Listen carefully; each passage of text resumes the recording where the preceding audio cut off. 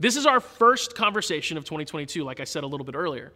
And first conversations matter, right? Like first impressions matter. If you go on a first date, that's a really important date. If you want a second date, at least. There's this phrase in our culture that you've got to put the first things first. And so anytime I'm in a new year and I'm having kind of those first moments of my year, I always think about how many times Scripture, and even specifically the teachings of Jesus, tell us to do something first. The Bible is really filled with a lot of advice about what to do first, what to make a priority. And so here we are at the beginning of a new year together, and I think it'd be really beneficial, really important and necessary for us to take a moment and reflect on what God would have us do first this year. Because if you get the first stuff right, if you get the first steps right, it sets you up for success with everything else. And I want to have a great year. I want to have an amazing year as a father, as a husband, as a pastor, as part of this family, this church family. I just want to have a great year, and if that's going to happen, well, I need to get the year off to the right start. So we're going to start by looking at Matthew chapter 6. I know I said turn to 2 Chronicles earlier, and we will get there really soon. Matthew chapter 6, verses 25 through 33. This is Jesus talking. And he says, "Therefore, I tell you, do not worry about your life, what you will eat or drink, or about your body, what you'll wear. Is not life more than food, and the body more than clothes? Look at the birds of the air. They do not sow or reap or store away in barns, and yet your heavenly Father feeds them. Are you not much more valuable than they? Can any one of you, by worrying, add a single hour to your life? And why do you worry about your clothes? See how the flowers of the field grow. They do not labor or spin, and yet I tell you that not even Solomon, in all his splendor, was dressed like one of these. If that is how God clothes the grass of the field, which is here today and tomorrow is thrown into the fire, will he not much more clothe you, you of little faith? So do not worry, saying, what shall we eat, or what shall we drink, or what shall we wear? For the pagans run after all these things, and your heavenly Father knows that you need them. But seek first his kingdom and his righteousness, and all these things will be given to you as well." Jesus says, don't worry. Don't worry about what you're going to eat or what you're going to wear or anything like that at all. And those were the most pressing concerns of the people that he was talking to. They were people who kind of survived day by day. Our concerns might be different. We might be worried about, what's going to happen at work. We might be worried about what's going to happen in the economy or with COVID or whatever, because the last few years have been so defined by worry and fear. But Jesus says, don't worry. Don't worry. It doesn't help you. It doesn't benefit your life. It definitely doesn't add an hour to your life. In fact, we know that worry and stress can take time away. He says, don't worry. Instead, seek first the kingdom of God and his righteousness, which means doing the right thing, basically. His righteousness. Seek first God's kingdom, and all this other stuff is going to take care of itself. Now, if you're like, what is the kingdom of God? Jesus actually defines that for us in Matthew chapter 6, verses 9 and 10. So this is just a few verses up. He's asked how to pray, and he says, pray like this. Our Father in heaven, may your name be kept holy. May your kingdom come soon. May your will be done on earth as it is in heaven. Very often in Jewish literature, and especially in the ways that the rabbis of Jesus' day would teach, is they would use a lot of parallels, where they would put two statements next to each other, and the second statement was designed to define the first. And that's what Jesus is doing here with this whole idea of God's kingdom and God's will. He says, may your kingdom come, may your will be done on earth as it is in heaven. And so what that shows us is that God's kingdom is wherever God's will is being done. So that's really cool, right? Because that means that our homes can be God's kingdom. Because if in our homes we are prioritizing doing what God would want us to do, doing things God's way, that is God's kingdom. Because that means that his authority and his will is recognized and prioritized in our homes. That means our offices can be God's will, even if it's just our cubicle or our office, our desk, whatever it is. The space that we work, the counter that we work, whatever that is, that can be God's kingdom if we are following God and prioritizing what God wants while we're there. That's God's kingdom, because a kingdom is not just geography. It's wherever a king's authority is recognized and followed. And so Jesus says, before you worry about a thing, before you get all caught up in all the busyness and the craziness of your life, Here we are at the beginning of a new year. First thing first, seek God's will. Seek his kingdom, his will being done on earth, his will being done in your life. What does God care about? What does he prioritize? What does he want me to do? That's where we start. We're going to open up 2 Chronicles, like I said earlier, chapter 18, and we're going to look at the story of two kings. These two kings could not be more different in the way that they approached their lives, their decisions, especially what it means for them to seek the Lord. But for a little bit of background, the two kings' names are Jehoshaphat and Ahab. And they're kings of the nation of Judah and the nation of Israel, which used to be united as one kingdom that was just called Israel. Saul was the first king that Israel had. He started pretty strong, but pretty quickly stopped obeying God and was just worried about himself. And so God ends up choosing a man named David to be the king after Saul. And after a lot of strife, after several years, David becomes king. And then David has a son named Solomon. And Solomon has two sons, Jeroboam and Rehoboam, and there's a civil war, basically, a split. And instead of having one united nation of Israel, there's now two. There's Israel and Judah. Neither nation goes particularly well, and both are ultimately conquered by larger empires. Judah holds on a little bit longer, and Judah, more than Israel, stays true to following God. Not great, but better than Israel. And so we have these two kings that are several generations down. We have Ahab and we have Jehoshaphat. Ahab is the king of Israel. Jehoshaphat is the king of Judah. Ahab is not a man who followed the Lord at all. He was a man who didn't really care about God in the slightest. He married a woman named Jezebel. She was from another nation. And he began to worship the gods that she worshiped. She had a lot of influence on him. And so Ahab has really departed completely from caring about God. But in this situation, we have Jehoshaphat, the king of Judah, who's made an alliance with Ahab because they're neighbors.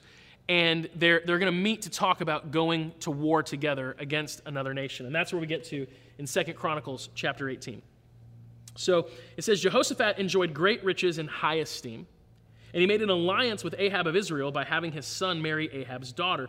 A few years later, he went to Samaria to visit Ahab, who prepared a great banquet for him and for his officials.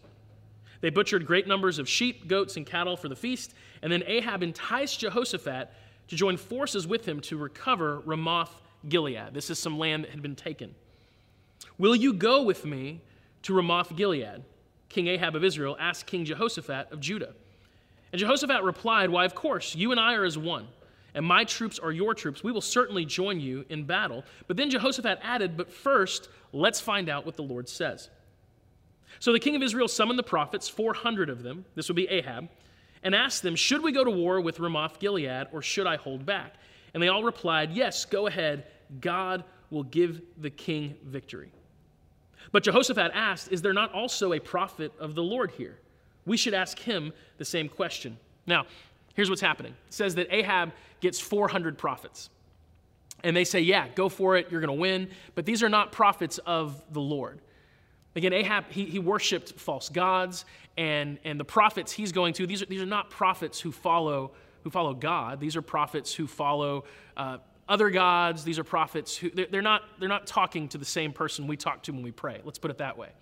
And Jehoshaphat knows that. And so Ahab brings in his prophets, and Jehoshaphat's like, hey, that's fine and all, but that's not whose opinion I care about. Like, I want to know what the Lord says. I want to know what the one true God has to say. And so he says to Ahab, do you not even have one prophet of the Lord here in all of Israel?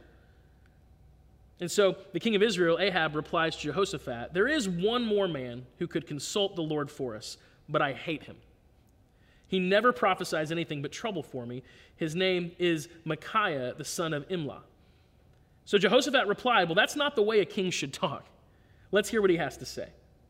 King Ahab of Israel and King Jehoshaphat of Judah, dressed in their royal robes, were sitting on thrones at the threshing floor near the gate of Samaria. All of Ahab's prophets were prophesying there in front of them. One of them, Zedekiah, the son of Kenana, made some iron horns and proclaimed, this is what the Lord says. With these horns, you will gore the Arameans to death.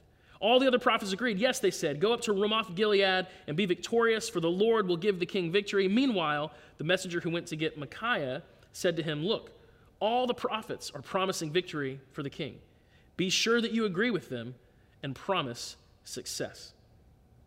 But Micaiah replied, as surely as the Lord lives, I will say only what my God says.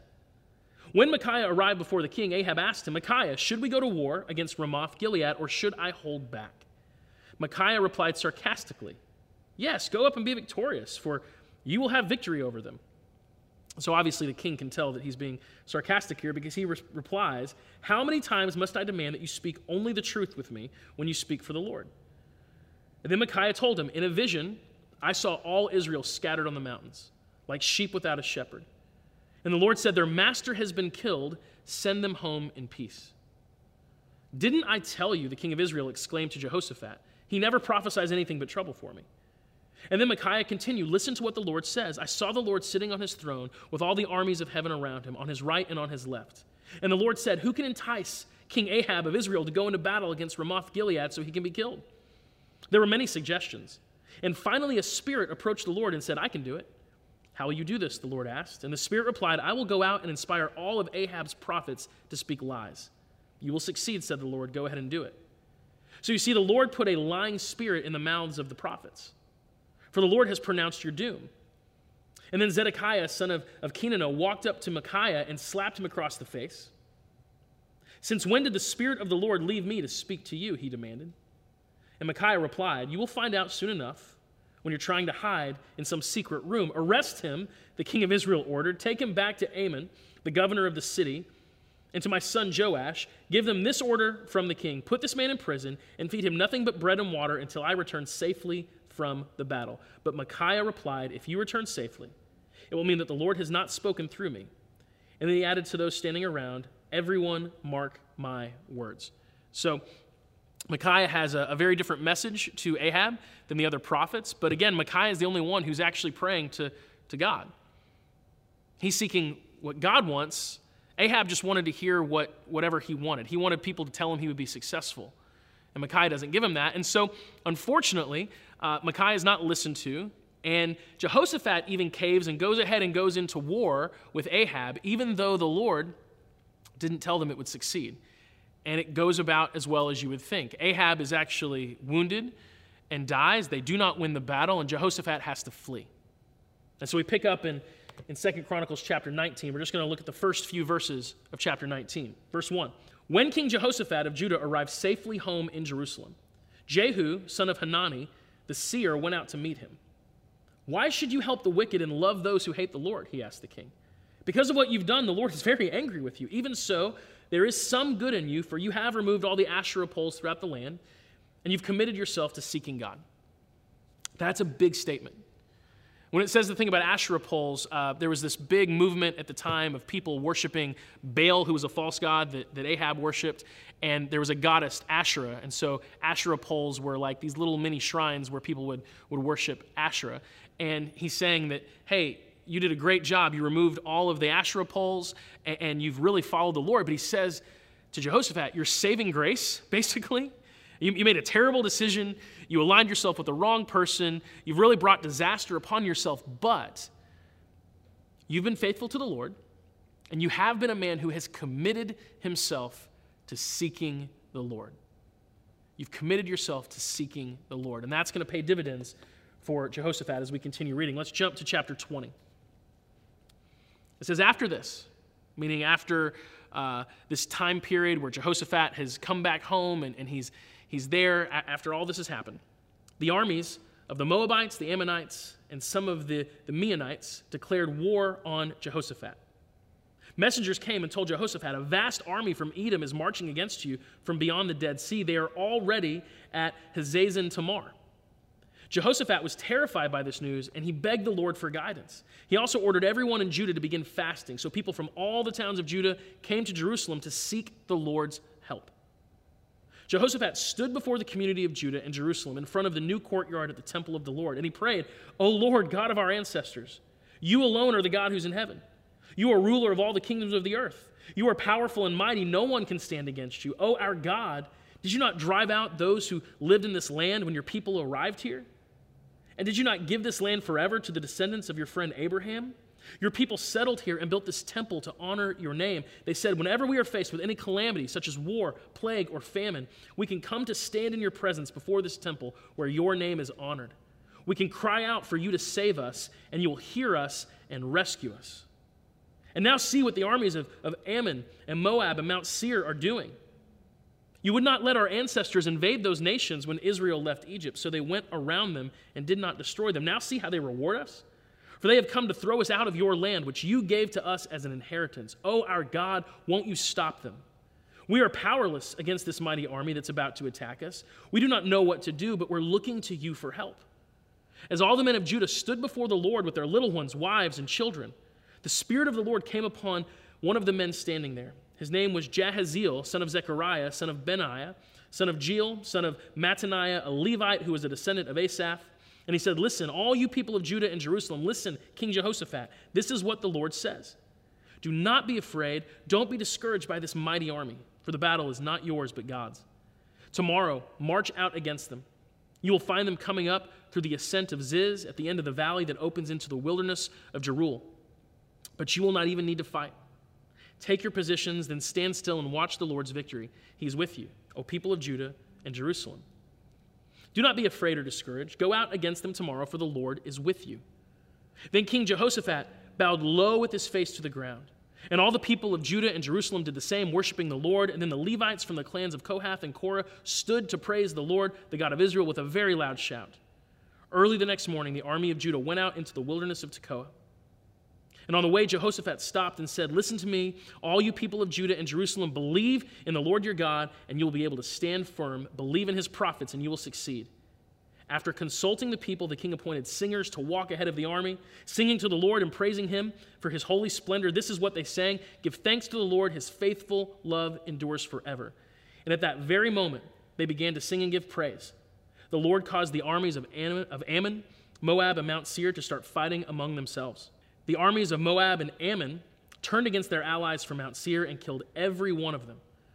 After they had destroyed the army of Seir, they began attacking each other. And when the army of Judah arrived at the lookout point in the wilderness, all they saw were dead bodies lying on the ground as far as the eye could see. Not a single one of the enemy had escaped.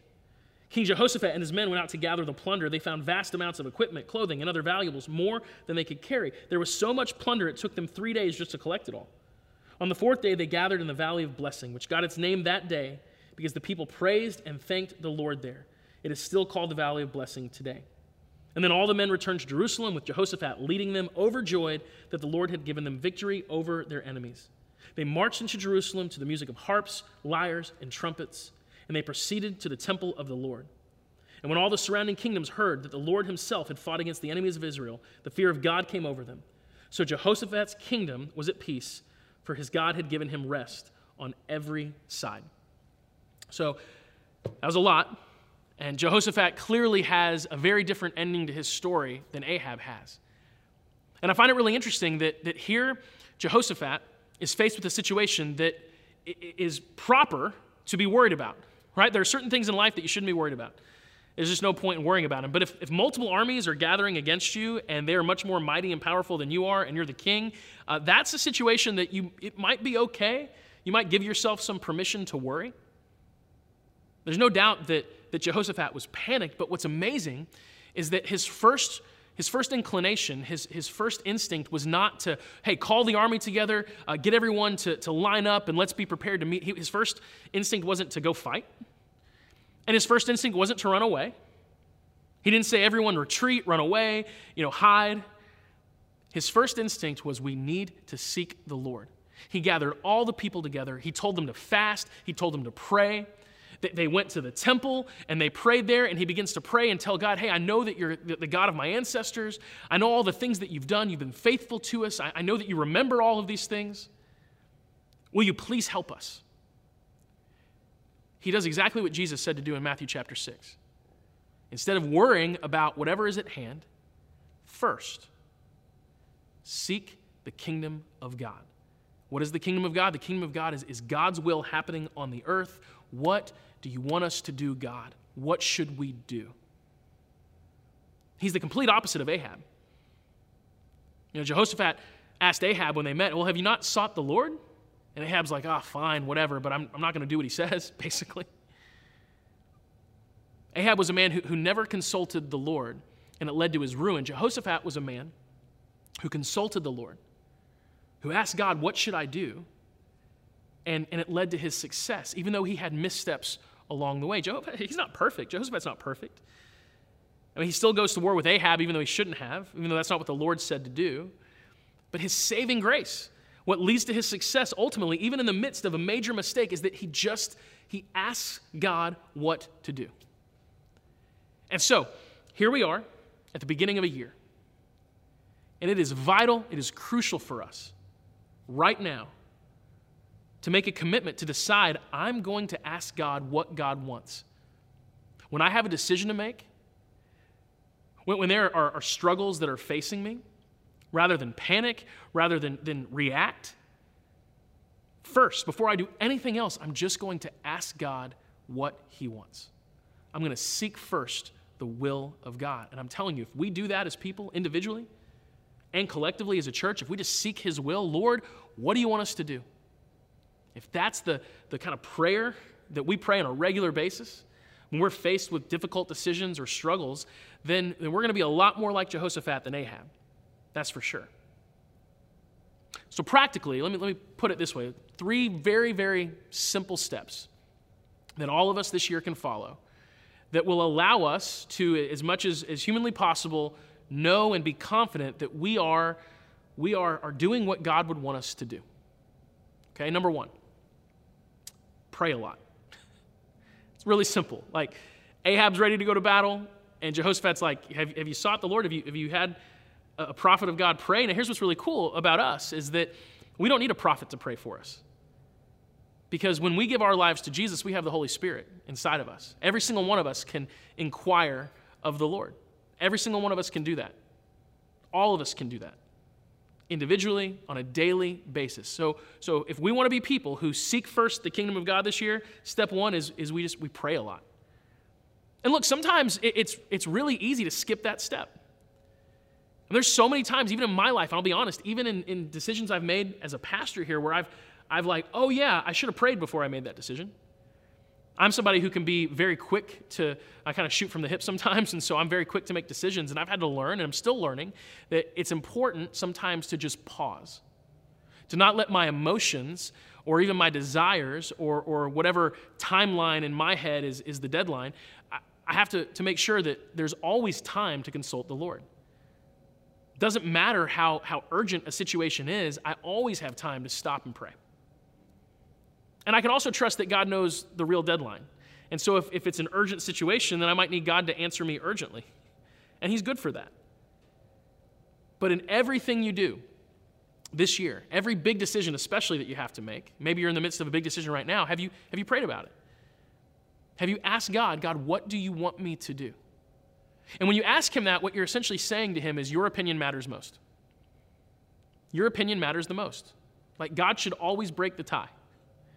Right? And so if you pray something and you say, God, what do you want to do? And in some way he lets you know that.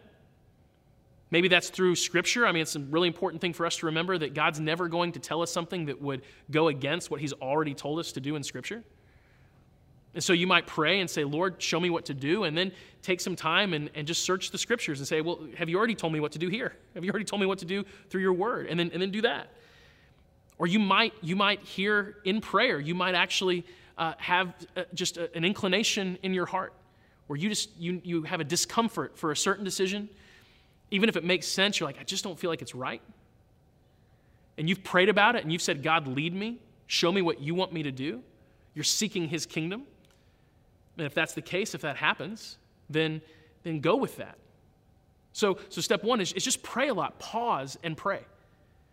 Pause and take a moment. Or if you have the ability to, depending on the urgency of a situation, take a few days and say, before I make a decision here, I just want to spend some time in prayer. And I'm going to pray, Lord, you show me what to do, and then I'm going to listen and be attentive. And I'm going to seek Scripture and seek his word, and I'm going to maybe get other people to pray for me as well, maybe a few people who I really trust. Be like Jehoshaphat. Find someone who prays to the Lord, and don't just find people who you think will agree with what you already want to do like Ahab did. So pause and pray. That's step 1. If you pause and pray, that's how you seek first the kingdom of God. Pray a lot. Number 2 is listen to the gentle whisper of the Holy Spirit. There's a story in 2 Kings, or rather 1 Kings, chapter 19. It's a story of Elijah, who was a prophet, and also a man who interacted with Ahab a good bit. Ahab didn't like him at all. And in this particular situation, Elijah is in trouble. He's upset Ahab and his wife Jezebel, and he's kind of on the run. And so God tells him, go out and stand before me on the mountain. And as Elijah stood there, the Lord passed by, and a mighty windstorm hit the mountain. It was such a terrible blast that the rocks were torn loose, but the Lord was not in the wind.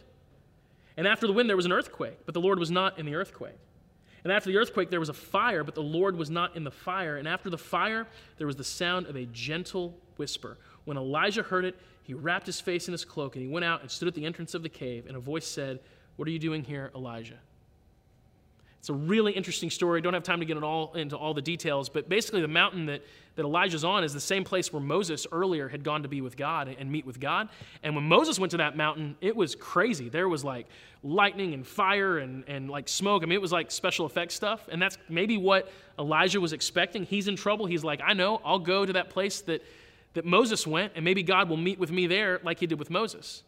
And God does meet with Elijah there, but not in the way that he met with Moses. It wasn't fire or a big storm or some crazy situation. It was a gentle whisper. A gentle whisper. And I have found in my life that the Holy Spirit, right, the Spirit of God inside of me, inside of you, if you've given your life to Jesus, I have found that the Holy Spirit doesn't yell a lot. Doesn't yell a lot. And I actually have a big, I mean, if you will, it's I guess a New Year's resolution. I want to make sure that at the end of every day, I can say, I listened to the gentle whisper. Because very often what happens in my life is I might be in the middle of a conversation, and maybe I want to say something, but I'll hear this gentle whisper that just says, And there have been times where I've heard that gentle whisper, and then I've gone ahead and said it. And every time that happens, I regret it, because I know it wasn't right. Or there'll be times where I have a decision to make, and I'm really certain that this is what I want to do, and there's just this like gentle, it's like this quiet voice in my mind, right? You've probably had the same experience, this gentle whisper that's like, no, do this. And I just want to have a year where I listen to the gentle whisper. That gentle whisper, I believe it's the Holy Spirit working with my conscience, like partnering with my conscience. And the more and more you listen to that gentle whisper, the more and more you'll hear it. It's like your ears become attuned to certain sounds, and your spirit can become attuned to the voice of the Holy Spirit. But it's often very, very gentle. And so if you want to be someone who first seeks the will of God, you seek the kingdom first, what does God want to do? Then you've got to be someone who's listening to that gentle whisper of the Holy Spirit. Because the way that he leads us, the way that we often discern what God's will is not in giant, big signs. That's often what we want. That's what we look for. But the way that God tends to speak it's just gentle. It's quiet. And so if we pray a lot, if we pause and pray, and we listen for that gentle whisper, we put ourselves in a really good position. And that leads me to number 3, and this one's actually really exciting. Number 3 is enjoy your freedom. And I know this may not sound like it fits, but it really does. If you're seeking God's will, I don't want to pretend like you're always going to hear exactly what to do. That's just not the way it works, right? You can pause and pray and pray a lot, and you can listen really intently to hear that gentle whisper of God speaking to you and working through your own conscience and giving you the discernment to make the right decision. But look, let's be honest. Sometimes we pause and we pray and we listen to that gentle whisper and we don't hear it. And we're like, what do I do? In those situations, we enjoy the freedom that God has given us to make decisions and to trust him with the rest. There's an interesting conversation that God has in Genesis chapter 2. Verses 15 through 17 with the first people he creates and puts in the Garden of Eden, the paradise. It says, the Lord God placed the man in the Garden of Eden to tend and watch over it. But the Lord God warned him, you may eat freely the fruit of every tree in the garden, except the tree of knowledge of good and evil. If you eat its fruit, you are sure to die.